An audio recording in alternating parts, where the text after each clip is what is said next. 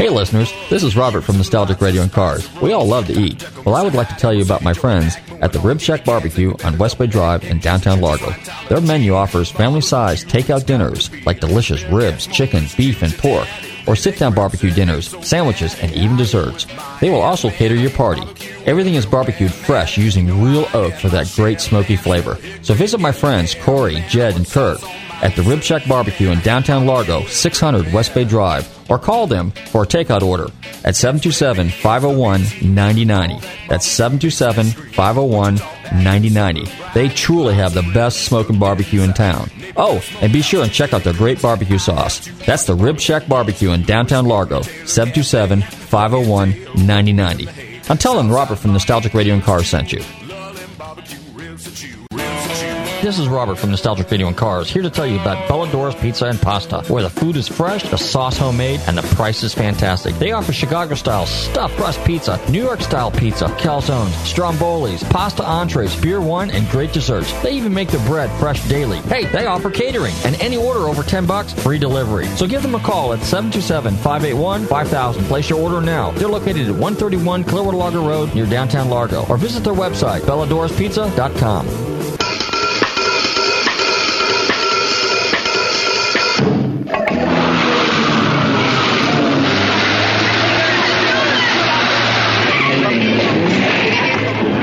Foreigners. Voy a prendere a sinistra.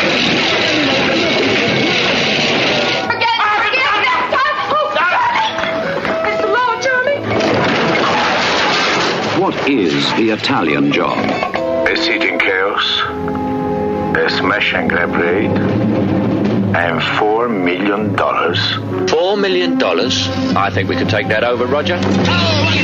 Go. You're only supposed to blow the bloody doors off. Good evening, Mr. Bridger. Croker, I've got a job lined up. Get out of here. It's all here. Maps, drawings, plans, everything. You've been put up to this, haven't you? You've been bribed to upset my natural rhythm and ruin my health. Michael Caine does the Italian job on the outside.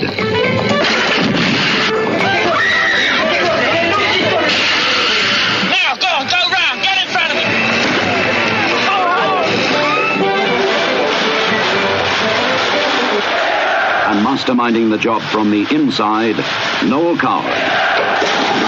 Two gentlemen on the job. Does Mr. Bridger think he can take over Europe from a prison cell? Wait till you see them Italian birds. Are they big? I like them big. Enormous. Really? Big.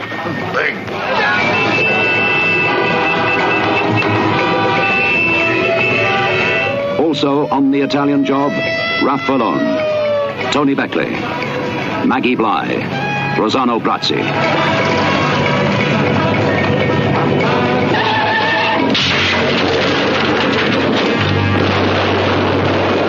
I want Charlie Croker given a good going over.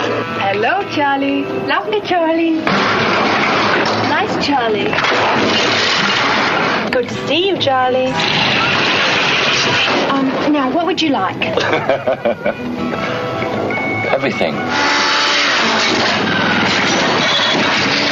Hey! Knock that bloody water cannon out!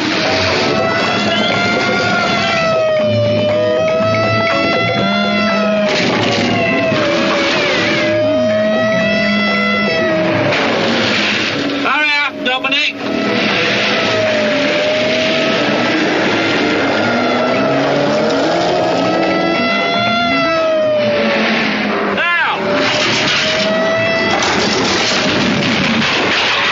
This is a foreign job to help with this country's balance of payments. This is Alan de Cadenet, elderly racer and raconteur, as you're listening to Nostalgic Radio and Cars.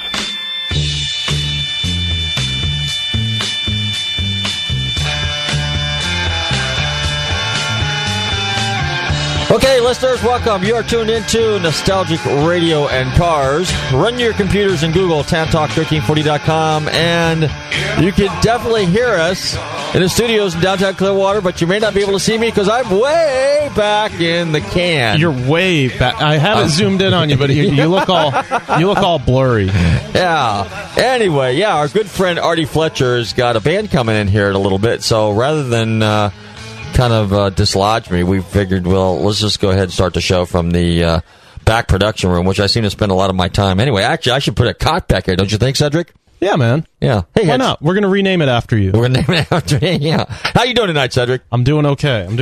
Yeah, see, where did I leave off at? I said, yeah, run your computers and Google TanTalk1340.com. Okay, don't forget to check out our website, GulfstreamMotorsports.com. Let's see. Oh, yeah, be sure and like us on Facebook. Let's see, if you've missed any of our past shows, you can check out our website, GulfstreamMotorsports.com, and you can visit our podcast page, which is Nostalgic Radio and Cars. And you know what? We might have a little giveaway here a little bit later in the show. So we need to give away some cookies and beef jerky, cookies and prizes. Yeah, and don't forget to get ready to pot up the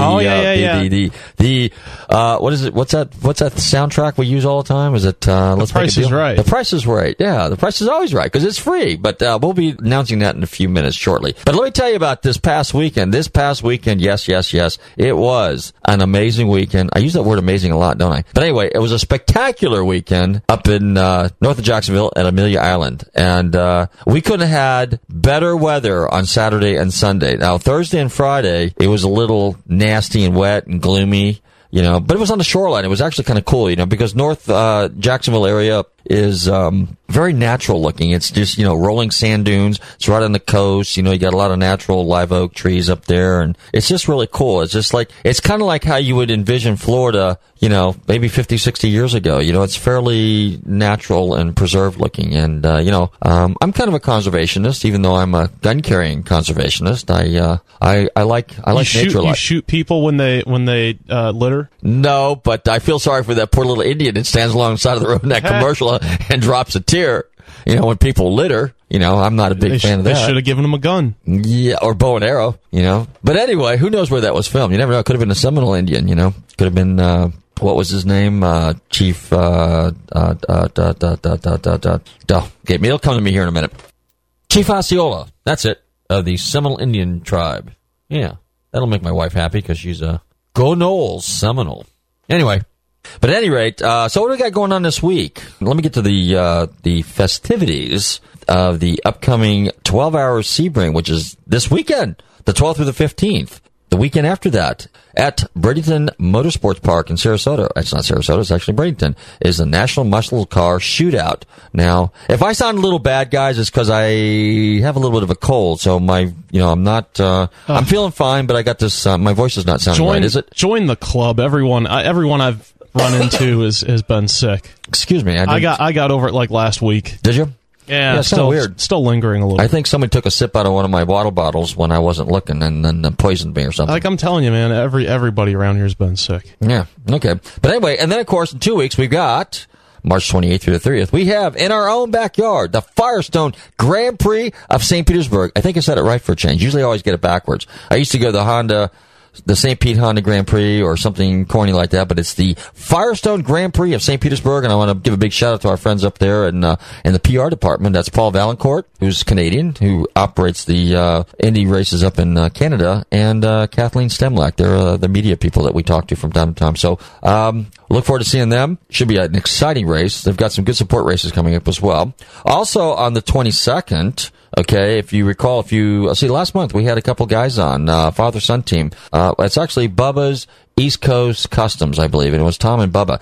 And they're doing a charity fundraiser for Burt Reynolds next week, or week after next, I guess, and it's for the Burt Reynolds Institute of Film and Theater. So we're going to be down there. I think that's on Sunday. So if anybody can make it down there, it should be a lot of fun as well. Also this weekend, in our own backyard as well, again, on Saturday, the 15th, is the Mustang Car Show. I guess it's sponsored by the Suncoast Mustang Clubs. I should know that because I'm kind of friends with a lot of those guys. But it's right here at the England Brothers Band Shell, right off 82nd Avenue in Pinellas Park. Hey, a big shout out to my friends down there at Forte's Inboard and Auto Connection. Give them a call down there at 727-544-6440. That's 727-544-6440. If you want somebody with some pride and some experience working on your vintage, classic, or modern car, you definitely want to give Dom and his family down there a call. And if you've got a boat that's got an inboard or outboard motor in it, you definitely want to give Dom and his family a call at Forte's Inboard and Auto Connection. And don't forget, they're going to be one of the sponsors down there at the Mustang Show this weekend down in Pinellas Park. That's Forte's Inboard and Auto Connection. 727-544-6440. Big shout out to you guys. You guys do great work. We have a caller who has a car show to mention. We do. Cal. Yep. Oh, okay. Good. But all right. Well, who we got here? This is Al, the mechanic. I got a sore throat. Somebody must have drank something. I've been eating chicken out of a can, and the cans are all destroyed.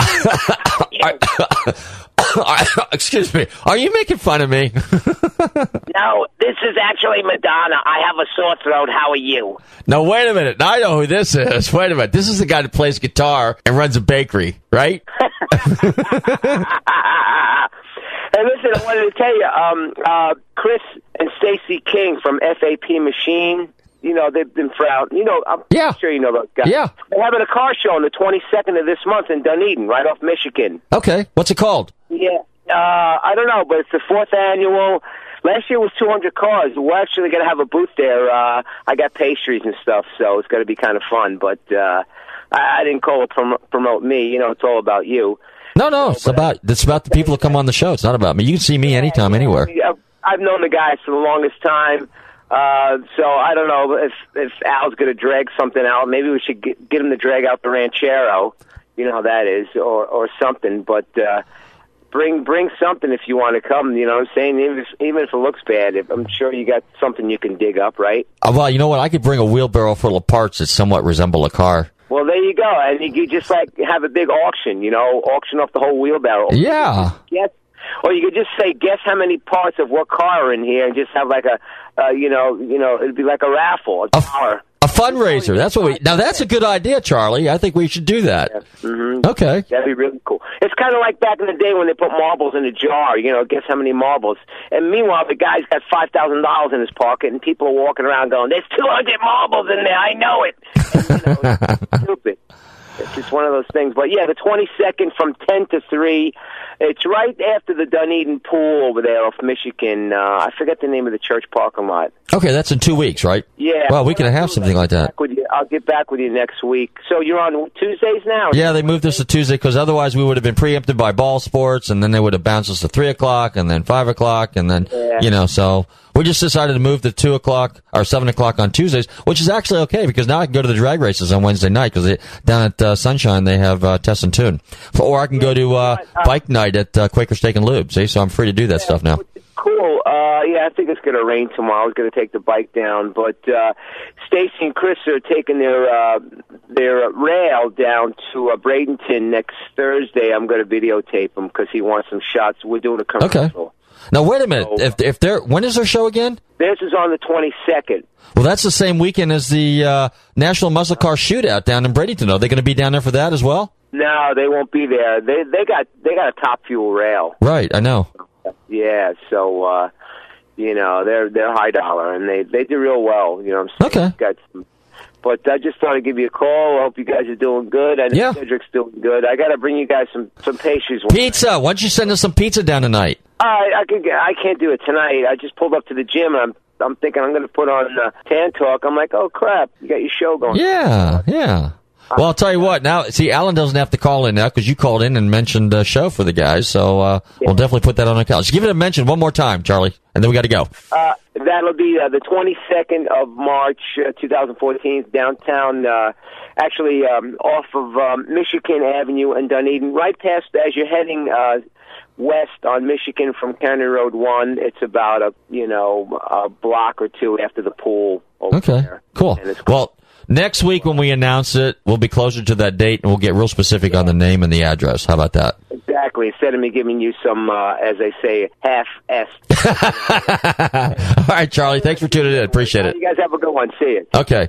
That car show is called Show and Shine Under the Oaks, by the way, and it will be at the Presbyterian Church in Dunedin. So next week we'll give you all the specifics on it, or you can just Google it. Actually, it's listed on FloridaCarshows.com.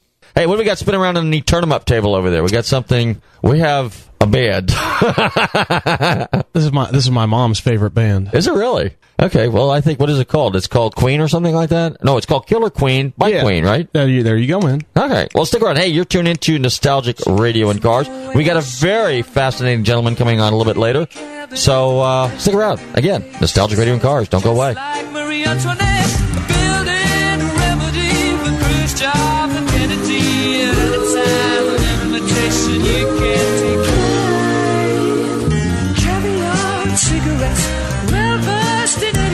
Extraordinarily nice. She's a killer queen, gunpowder gelatine, dynamite with a laser beam, guaranteed to blow your mind. Recommended at the price, insatiable and appetite. Wanna try?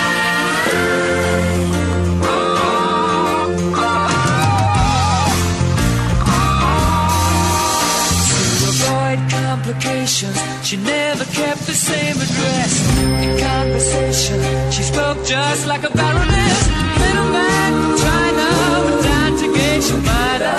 Then again, incidentally, things in that way. Perfume came naturally from Paris. Because she couldn't care less, fastidious and precise. She's a killer queen, gunpowder gelatine, dynamite with a laser beam, guaranteed to blow your mind.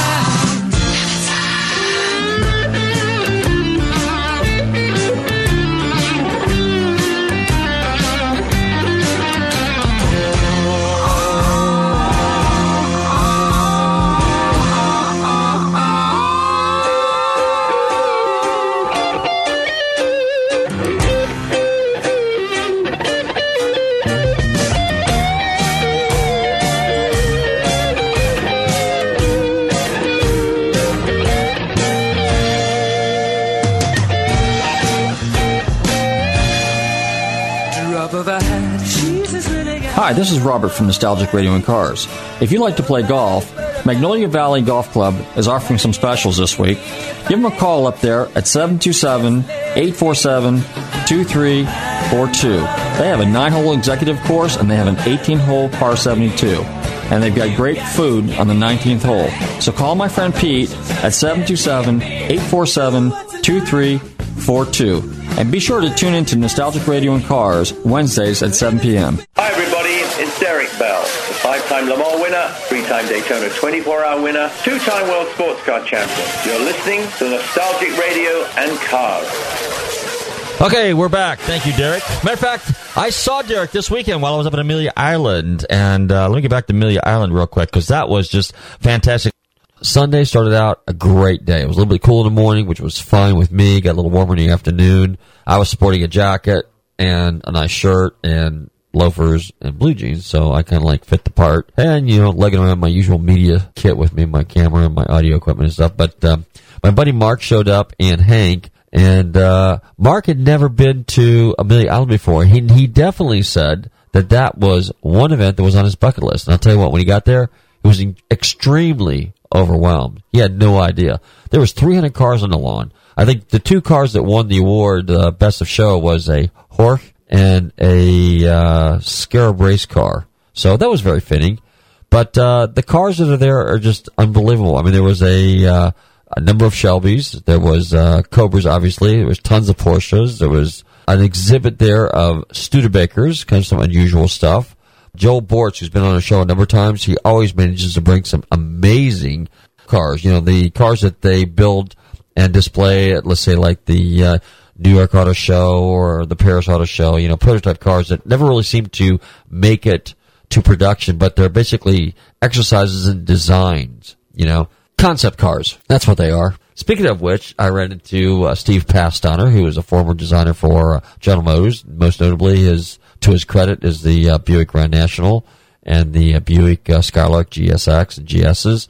I talked to Wayne Cherry. He was the chief of design for General Motors before Ed Welburn. I talked to Jack Telnack. He was the vice president of design for Ford Motor Company. Worked on the original 65 Mustang design program and to his credit, he's responsible for the Fox Body Mustang. So, I mean, you just meet some interesting people. Pete Brock was there. I talked to Pete Brock. I got a chance to meet Louis Myers, of Offenhauser fame. I talked to Al Unser. I talked to Bobby Unser. Just it's the one place you can go where you can see, meet, and greet everybody. I stood around, hung out with Corky Coker of Coker Tire. I ran into Dana Meekum there. He had a really cool 1967 Corvette race car there. Bruce Myers out of California. He's got an amazing collection of cars. Bruce Canepa was there. Our friends from Heacock Insurance were there. But the cars are just absolutely incredible, and you really need to go to the website and just check it out. It'll be posted just soon because it's just too much to describe. But obviously, I'm into some of the vintage racing cars that were there. But Bill Warner does an amazing job with Amelia Island. He comes with multiple themes for cars to show up on the lawn. I mean, I don't care whether it's vintage Duesenbergs or Ferraris or Maseratis or this gentleman that we met a couple of years ago at Winter Park. He's from Texas, and he brought along 3 of his beautiful Stutzes. We're talking 20s model, roaring 20s model cars. You talk about Great Gatsby cars. These Stutzes exemplify that era, brass era cars. Well, they're not really brass era. They're just after brass era cars. But, just incredible stuff. It's just, it would take forever to go into detail. But you definitely have to check out Amelia Island. It should be on everybody's bucket list.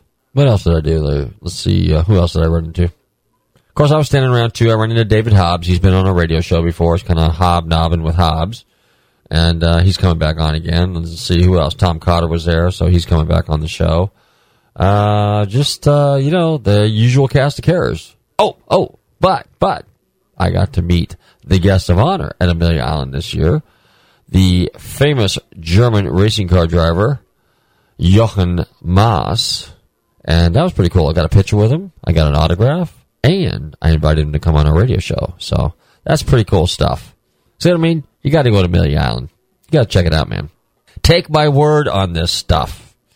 Anyway, on Saturday, we had Cars and Coffee first thing in the morning, and then at 10 o'clock, I had to hurry and scurry over to Festivals of Speed that was held at the Omni Plantation, and because I was one of the judges there, and we had to do the judging for the event that was there. And then at 1 o'clock, I had to hurry up and get over to Mike Flynn's auction there at the inaugural Amelia Island Select Auction. And let me tell you something, that was spectacular. We had some fantastic cars. There was 125 cars. Just some really cool stuff. I mean, there was 30s Woodies. There was a 1929 Packard Speedster Runabout. A really, really cool car. There was a 1967 Fairlane Factory 427 R-Code 4-speed. We had a Mercedes 190 SL. We had a BMW 73 3-liter CSI. Really cool piece. I like that car a lot. I've always been a big BMW fan.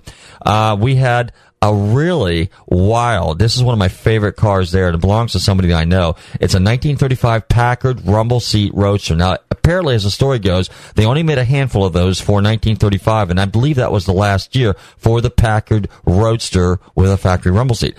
But you talk about a resto mod, a really true, well-built, okay, and I'm talking almost SEMA quality hot rod. This thing had a crate Hemi in it, 426 Hemi, pair of quads sitting on top of it under some stacks, and it had a 5-speed Tremec. Now that is a cool hot rod. Think about it. A 1935 Packard Roadster, okay, that from the outside, with the exception of the mag wheels that were on it, really looked dead original. Just a cool, sleek-looking car, even way back in the 30s. That was just a wicked little car, okay? Anyway, see, what else did they have? Oh, they had a couple 37, 38 Packard Coupes. They had probably the nicest 59 convertible Chevrolet known to mankind. A gentleman out of Orlando had restored that car, and everything that this guy does is over restored. Another cool car that was there was a 1958 DeSoto Adventurer convertible with a factory dual quad 392 Hemi. Last year for that motor, I believe.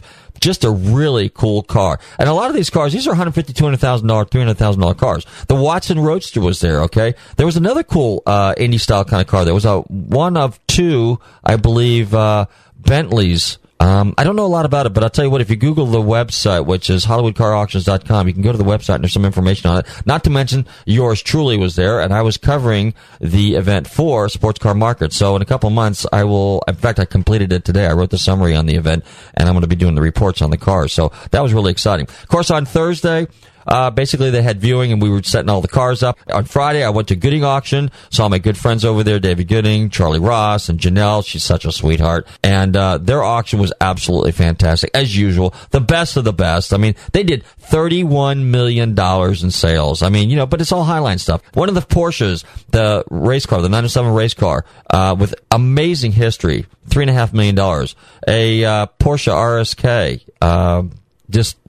again, $3.5 million. A 911 that was a lightweight car, $400,000 or whatever. No, I take it back. $1 million. It was a 73 RS. $1 million to 25. I believe that's what or 275. That's what the car sold for. So keep in mind, you got to find these really, really, really rare cars. They're just bringing all the money. Let's see what else we got going on. I think we're going to get our guest on here in a few minutes. We're going to go to a song. And don't forget that the HSR Midi race at Road Atlanta is next month. Okay, that's another. I've been going to more of the vintage races. I haven't been going to too much of the late model races.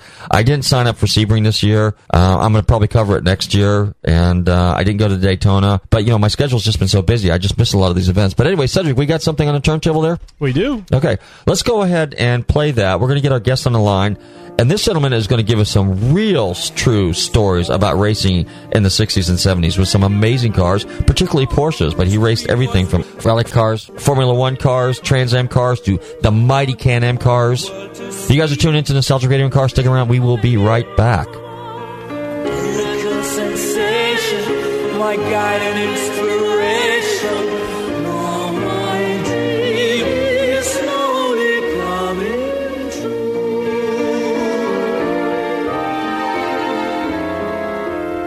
The wind is a gentle breeze.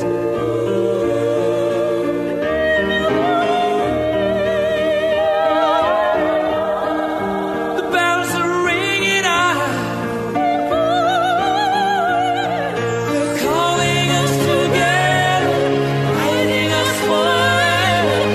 Wish my dream would never go away. Barcelona, it was the first night that we met. Barcelona, how can I forget the moment that you stepped into the room? You took my breath away.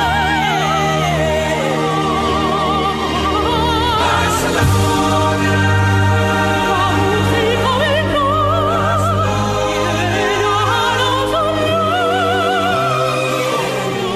God will we will meet again someday.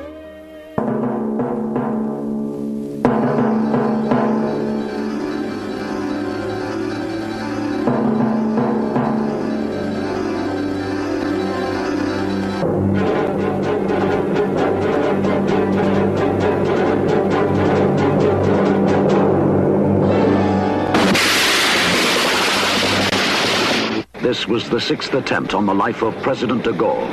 In desperation, the OAS terrorists hired a professional killer. His code name, the Jackal. This is a once-in-a-lifetime job. Whoever does it can never work again. How much do you want? $500,000. What? In cash. I'd like to know how you expect us to find $500,000 so quickly. A desperate plan. Nothing left to chance. Every chilling detail. Timed to the second.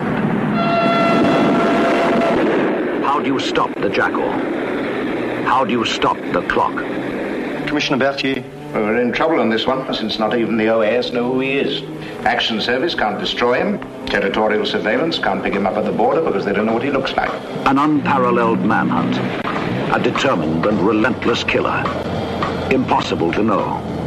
Impossible to stop.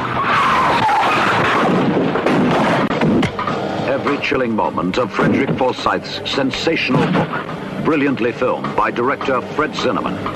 He's vanished. I don't think we really ever had any idea what kind of man you've been pursuing. Excuse me. It's just occurred to me that we've got 2 days to catch the jackal. Of course, liberation. That's what he's been waiting for. Step by step, with fascinating precision, the jackal moves closer to the moment of kill, to the day of the jackal.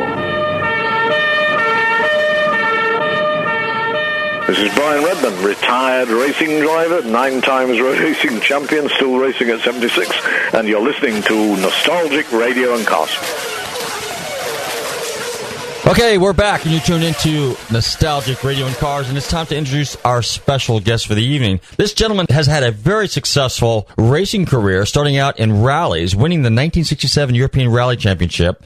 He then ventured into Formula One for a short period of time, and then ultimately in sports car racing. He set numerous track records across Europe and the United States, earning himself the title Quick Vic. I am delighted to welcome to the show this evening, Vic Elford. Vic, are you there? I'm here, yeah. Thank you very much.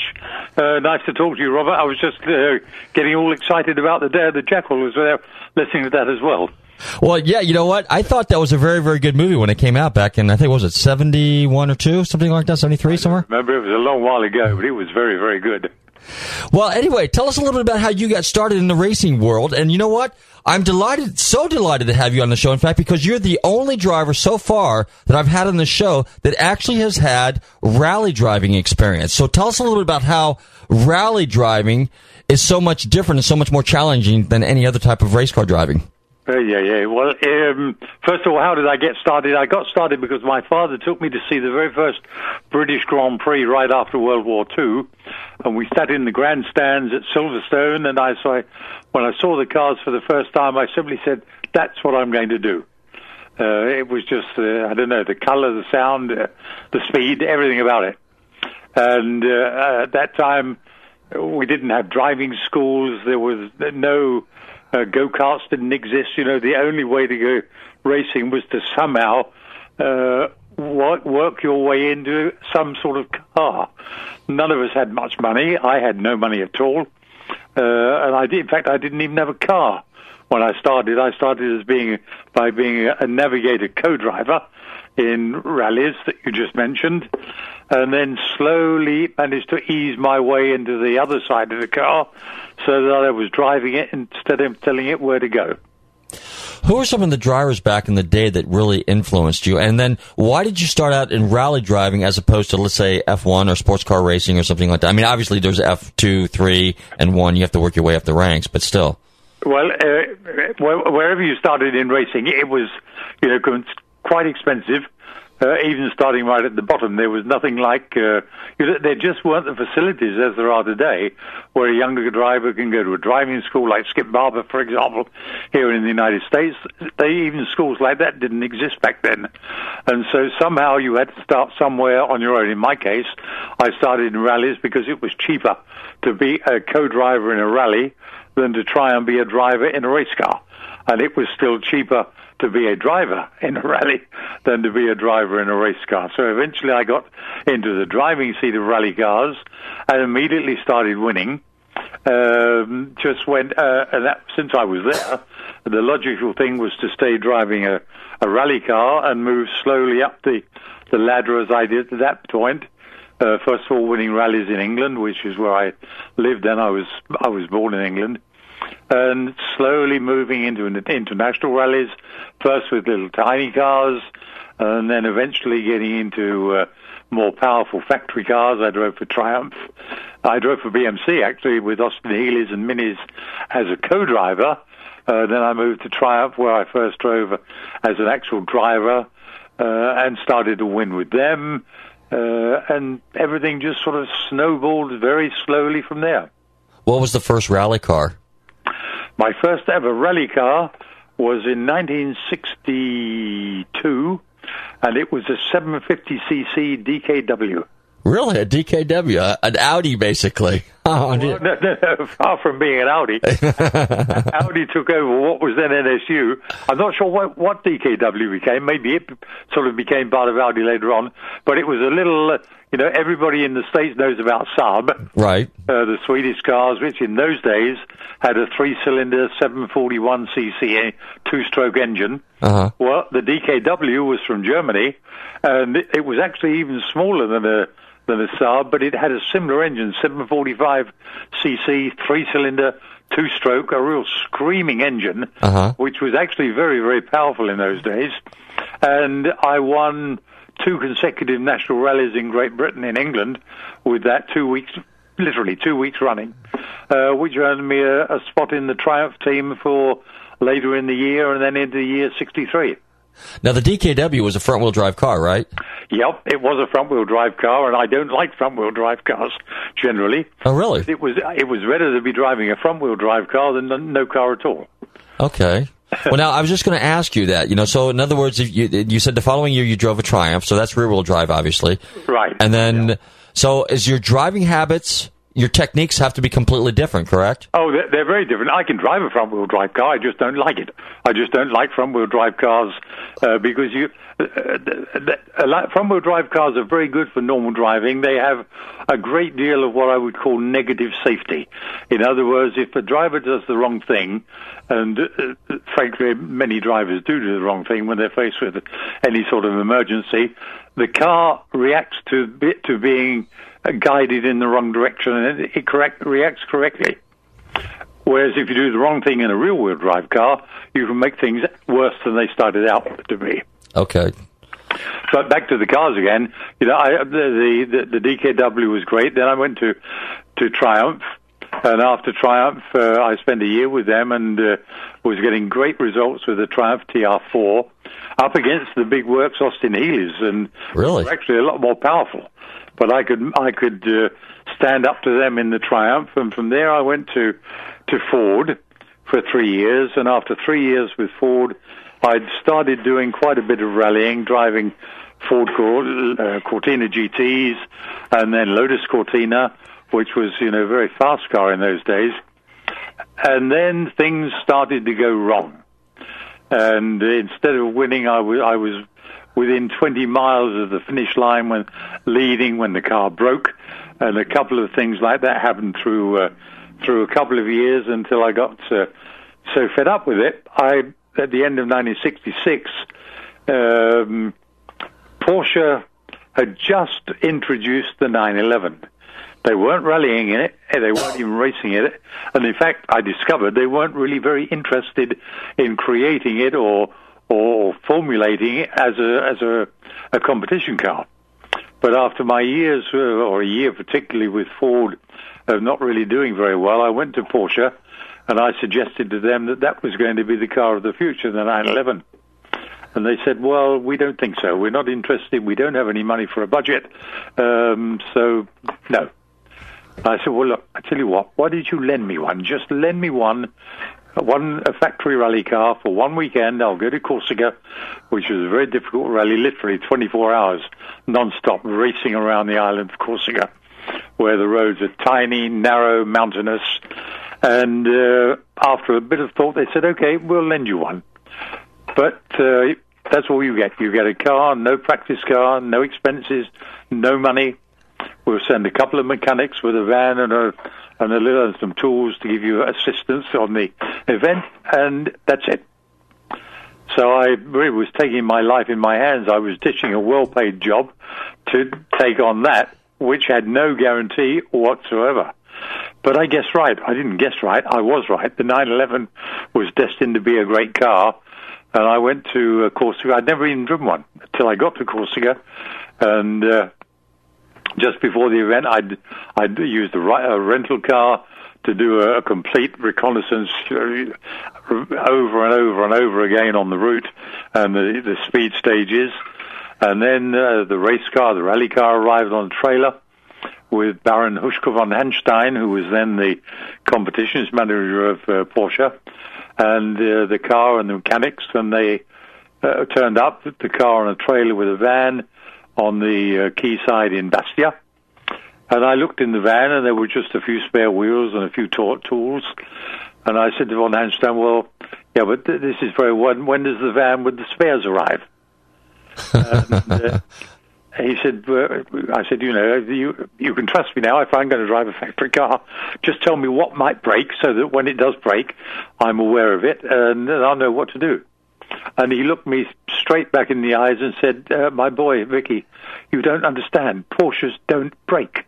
Well, after what I'd been through for the whole of that year, I just couldn't believe my ears hearing something like that. But, he was absolutely right. No production 911 that I ever drove ever broke. Anything.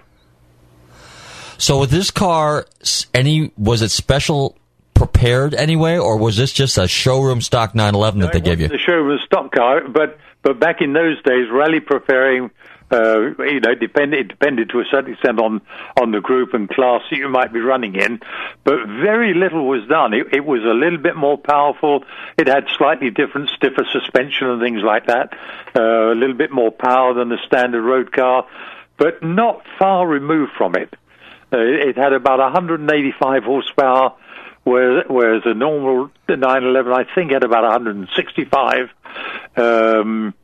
Same size wheels and tires. They weren't allowed to be changed. It's just the tire types could be changed, and the gear ratios could be changed, suspension, and that was it. Otherwise, it was very, very similar to the 911 that one would go and buy in a showroom. Huh. And on that very first event, although I knew Corsica quite well by then, I'd never driven the car, but I finished third. Well, that's excellent.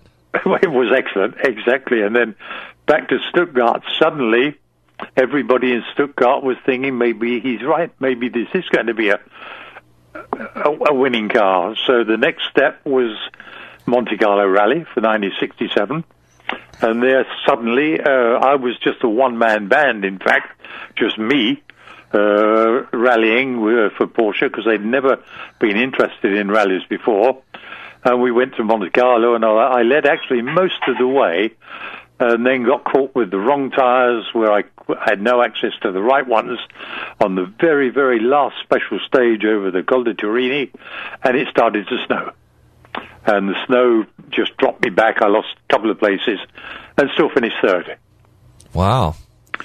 Who was your co-driver?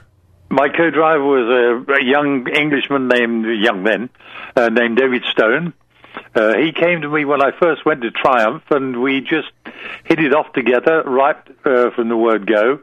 And we had a great partnership. We were together the whole time. As long as I stayed in rallies, he was my co-driver. Let me ask you Go ahead, I'm sorry. No, go ahead, mate. Let me ask you a question for our listeners, because a lot of people don't know, and I've seen legit rallies before, and evidently the way it's kind of explain to us how it's mapped out. It basically says go 6 miles, turn left, go 5 miles, turn. No. Is that it? No, not really. Oh, okay. That's a sort of family fun type rally. Oh, okay. That your local motor club might do on a Sunday afternoon. Okay. Finishing up at a picnic somewhere. Because you have checkpoints too, and yours. International rallying is actually pure road racing on closed, not always, but generally public roads. Okay. So in Corsica, for example, the roads are all asphalt, but narrow, twisty, mountainous roads. Monte Carlo, same roads, or similar roads, but generally, not always, but generally a good deal of it is taking place on ice and snow. Okay. For those of the listeners who follow it a little, just last week over here was the International Rally in Mexico, and that is all on dirt roads. Mm-hmm. What happens in these is the actual format changes a little and has changed a little bit since my day. Now it's more concentrated, but basically there are a number of what are called special stages or speed tests, which might be anywhere from, say, 3 miles long to 30 miles long or more. And those are you're running against the clock. So it's simply the fastest guy in the fastest car who gets the best. Literally, your time is what marks you, right? You know, if it's a 30-mile stage and you do it in 20 minutes, you've got 20 minutes on your timesheet. The next car along does it in 21 minutes, so he is already a minute behind you. Okay. And there are a number of these events, a number of these timed special stages. Normally on a modern international rally today, there would probably be around 200 miles of these different stages, probably maybe 15 or even 20 stages, coming up to a total of 200 miles, shall we say. And it's quite simple. The fastest driver wins. Okay. What does the co-driver do, basically? Well, the co-driver is an absolutely integral part of it. Okay. Because today it's more limited, but I'll go back to my day, or today even forgetting about the limitations. We would go drive over a special stage, and we'd drive over it at quite moderate speed, and I would call out all drivers have their own systems, or at least all the languages have their own system. We would have a system, shorthand, if you like, and I would call out as we're driving over the first time, I would call out to my co-driver, who would then write it down in shorthand, what I could see, what the road looked like to me, in terms of straights, sharpness of corner. It's very difficult to describe verbally, but how sharp the corner is, not how fast it is. Some pace notes, the French, for example, they use speeds in their notes. I never did. I used only the degree of turn in the corner, whether it's a little corner, a sharp corner, a very sharp corner, and I had various grades in my shorthand notes for that. We would do it once, then we would drive over again with the co-driver calling the notes out to me, and we would go a little bit quicker each time. We would probably do it 5 or 6 times on any particular stage to be sure we made changes, so that by the time we were finished, in theory, and in fact we proved this, in theory, I could drive over a road that I had never seen before in my life. If my co-driver had been there and made a correct set of pace notes, whether it was day, night, raining, snowing, sunshine, that made no difference on my notes. I could drive over a road that I had never seen in my life, absolutely flat out. Wow. Without crashing. And in fact, we actually proved that, because at one point on the Tour de France in 1972, I think, or 73, I was driving a Ferrari Daytona 365 GTB, which is, I'm sure everybody listening here knows, is a real monster of a car, big, fast, heavy. And we had one of these special stages down on the French-Spanish border in the Pyrenees. And it was a typical rally-type stage, race up one side of a mountain, over the top and down the other, flat out against the clock. It was at around 6 in the morning, just getting daylight. It was a little bit misty. It was raining. We had Atlanta, Georgia-type red mud running across the road, and I had never seen it in my life. And I set the fastest time. That's incredible. In that monster of a car, in conditions like that. So if I understand you correctly, you didn't, like on a typical race course, you would run the course and you would practice. You basically don't practice when you do rallies then. Do I understand you correctly? No, you do practice. Oh, you do practice, okay. You don't practice together. It's up to the driver. If the driver feels he doesn't want to practice, you just go, you get to the start, you drive, and that's it. But if you want to win, you do like I just said, you go out and you practice one stage, and then you go back and you practice it again, and you practice it 5 or 6 or 7 times, changing your notes possibly each time so that the notes are absolutely perfect by the time you do it on the event. Okay, I gotcha. Now, let's just jump to the Targa Floria, for example. Now, you know, you're talking about road courses. The Targa Floria in Sicily is basically a closed road course. It is. Yeah, it's a pure road. It's pure 42 miles of just closed mountain road. Now, you have set numerous records down there on that road course. Is that considered? Would that be considered a rally? No, it's a pure race. Pure race. 10 laps over 42-mile circuit on mountain roads in Sicily. Okay.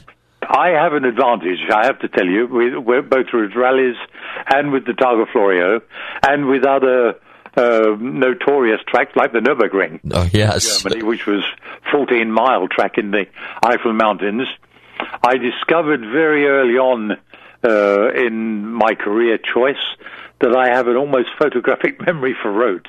Oh, okay. Which means I can't remember it totally the first time, but the Targa Florio, for example, by the time I had done, it's 42 miles around, twisting, turning, up and down through 3 towns, and by the time I had done, I would say 20 laps, I knew it, practicing, and the first time I raced there before I went back for the second time to win it, after 20 laps, I knew it absolutely, totally. Every inch of the road. That's where I would be on the road. What if you took me if you had taken me blindfolded in a helicopter, plonked me down on the road somewhere, twirled me around 3 times, and took the blindfold off, I could have told you which direction I would be going in the race, which gear I would be in, which part of the road I would be on, what the next corner would be, and so on. Wow, that's amazing. When you made the transition from rallies to road racing, would you say the rally driving really gave you an edge over some of your competition? Absolutely, totally. Yes, it helped tremendously in certain ways. One of the things I had a reputation for in racing as well, I was good at driving difficult cars, but I was also very good at driving in the rain. Oh, really? Now, everybody at Sebring this weekend, it rains there sometimes as well. Right. And there were a few of us, particularly in Europe, who were very good in the rain. Jackie Hicks was always very good in the rain, and he won at Sebring. Hans Stuck was very good in the rain.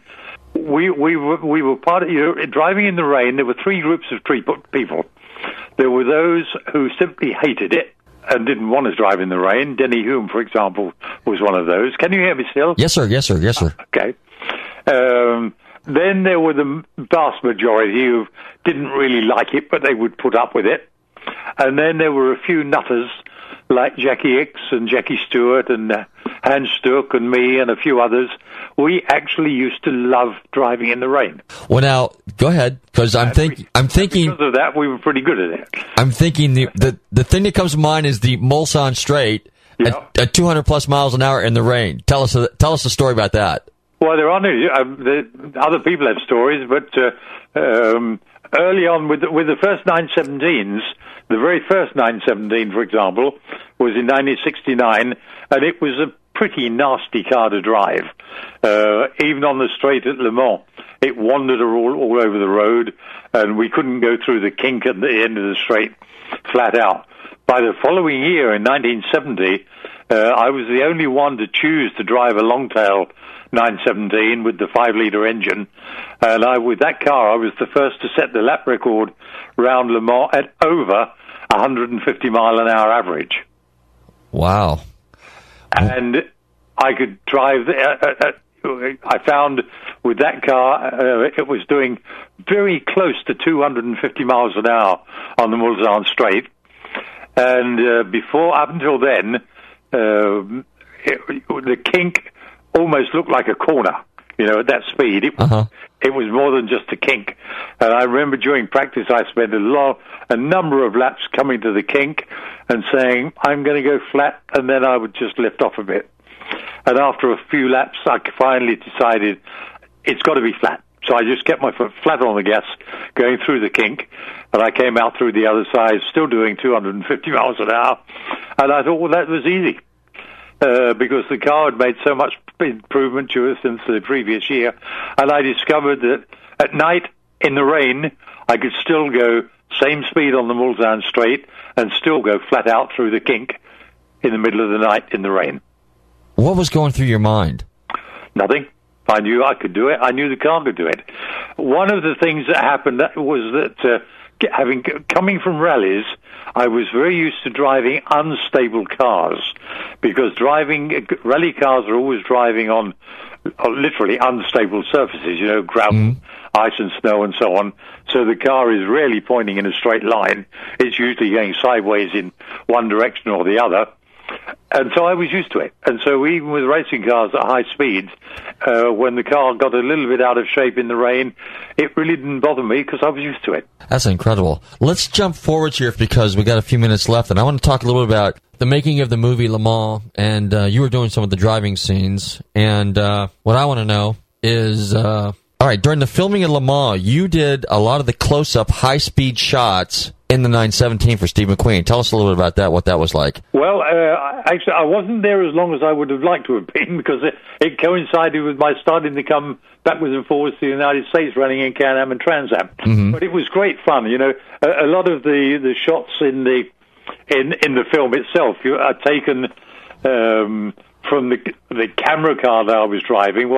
The way the film people did it, they took the little lid off the front trunk, if you like. So there is actually a little tiny trunk in the front of a 917. Mm-hmm. Not that you can get anything in there, but it's there. And they mounted a little scaffolding for a film camera in there. And then on a lot of the others, they simply took off the entire right door and built a little scaffolding sticking out from the side of the car, so that you had these shots looking straight forward past the front wheel and literally into the back of cars that I was coming up on and then overtaking for the benefit of the film. And those shots, many of them, were done at actually real racing speeds. That was my next question. How fast were you going? They were done at real racing speeds because with the cooperation of the city of Le Mans and the police, of course, and the gendarmerie in France, they were Steve was able to close off various sections of the road, as he wished for the film. So we had cases like that where virtually the entire length of the Mulsanne straight through the kink down to the Mulsanne corner was closed. So we were running on closed road and literally running at racing speeds. That's amazing. Now, you said you also, did I catch it, did you also drive the camera car, too, for a while, the Ford GT40? No, I only drove 917 camera with the cameras on. Okay. But then there was another camera car, which was actually a Porsche 908, which had a camera mounted, and of course in those days they weren't electronic, they had to change, film cassettes. But that was driven for the entire race. It actually finished the race. Really? It had to stop every hour for them to change film cassettes, but it was running it was racing speed the whole race, and I believe it actually did about half the distance of the winning car in the race. That's amazing. And then another thing that many people probably don't realize was that Steve actually took 9 complete camera crews with him to Le Mans, and during the race itself, all 9 of them filmed the entire 24-hour race. So that's all live footage. So virtually everything you see that looks like real racing in the film was real racing. Wow. Well, that's a milestone film. It really is. It was one of my favorites. Yeah.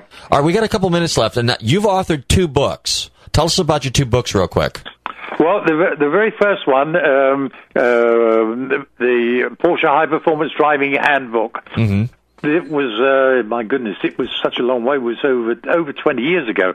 I had written the foreword for another author that I'm sure many of your listeners will know, Randy Leffingwell, who's written a lot of Porsche books. And I wrote a foreword for one of his books. And then Motor Books, the publishers, called me and they said, "Look, you write well. Why don't you write us a book?" So I said, "Okay, what do you want?" So they came up with all sort of history books. And I said, "No, I can't do that.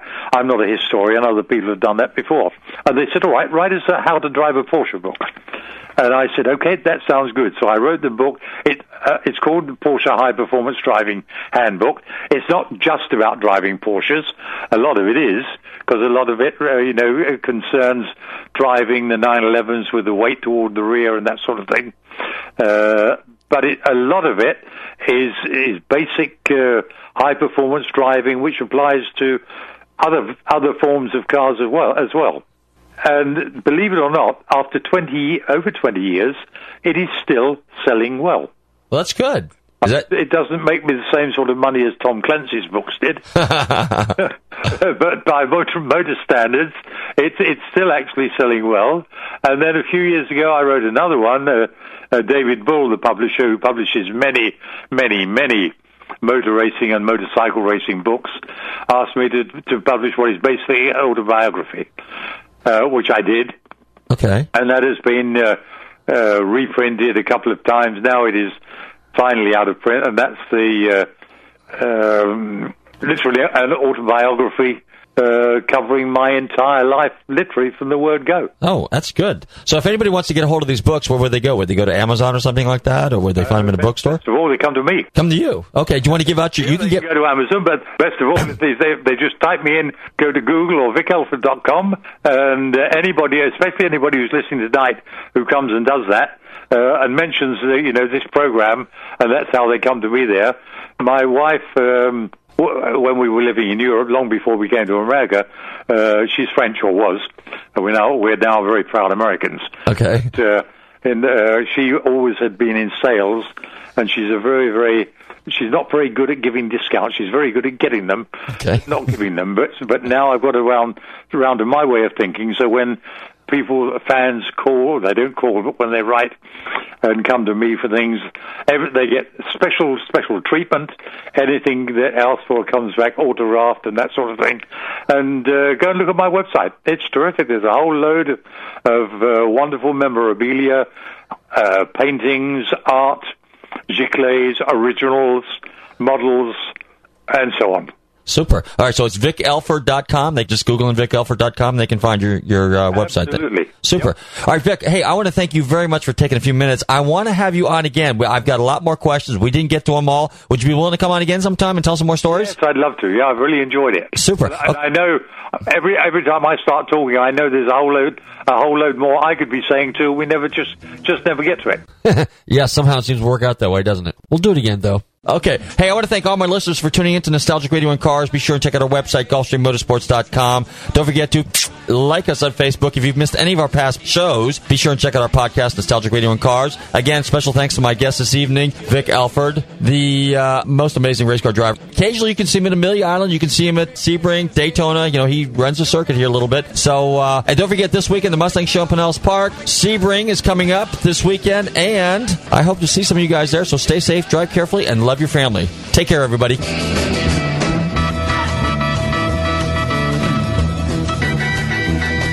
I don't mean to be telling tales out of school, but there's a fella in there who'll pay you $10 if you sing into his can. Downtown Dave. I'm not here to make a record, you dumb cracker. They broadcast me out on the radio. WTAN, Clearwater, Tampa Bay. WDCF, Dade City, Tampa Bay. WZHR, Zephyr Hills, Tampa Bay. Listen. You dumb cracker.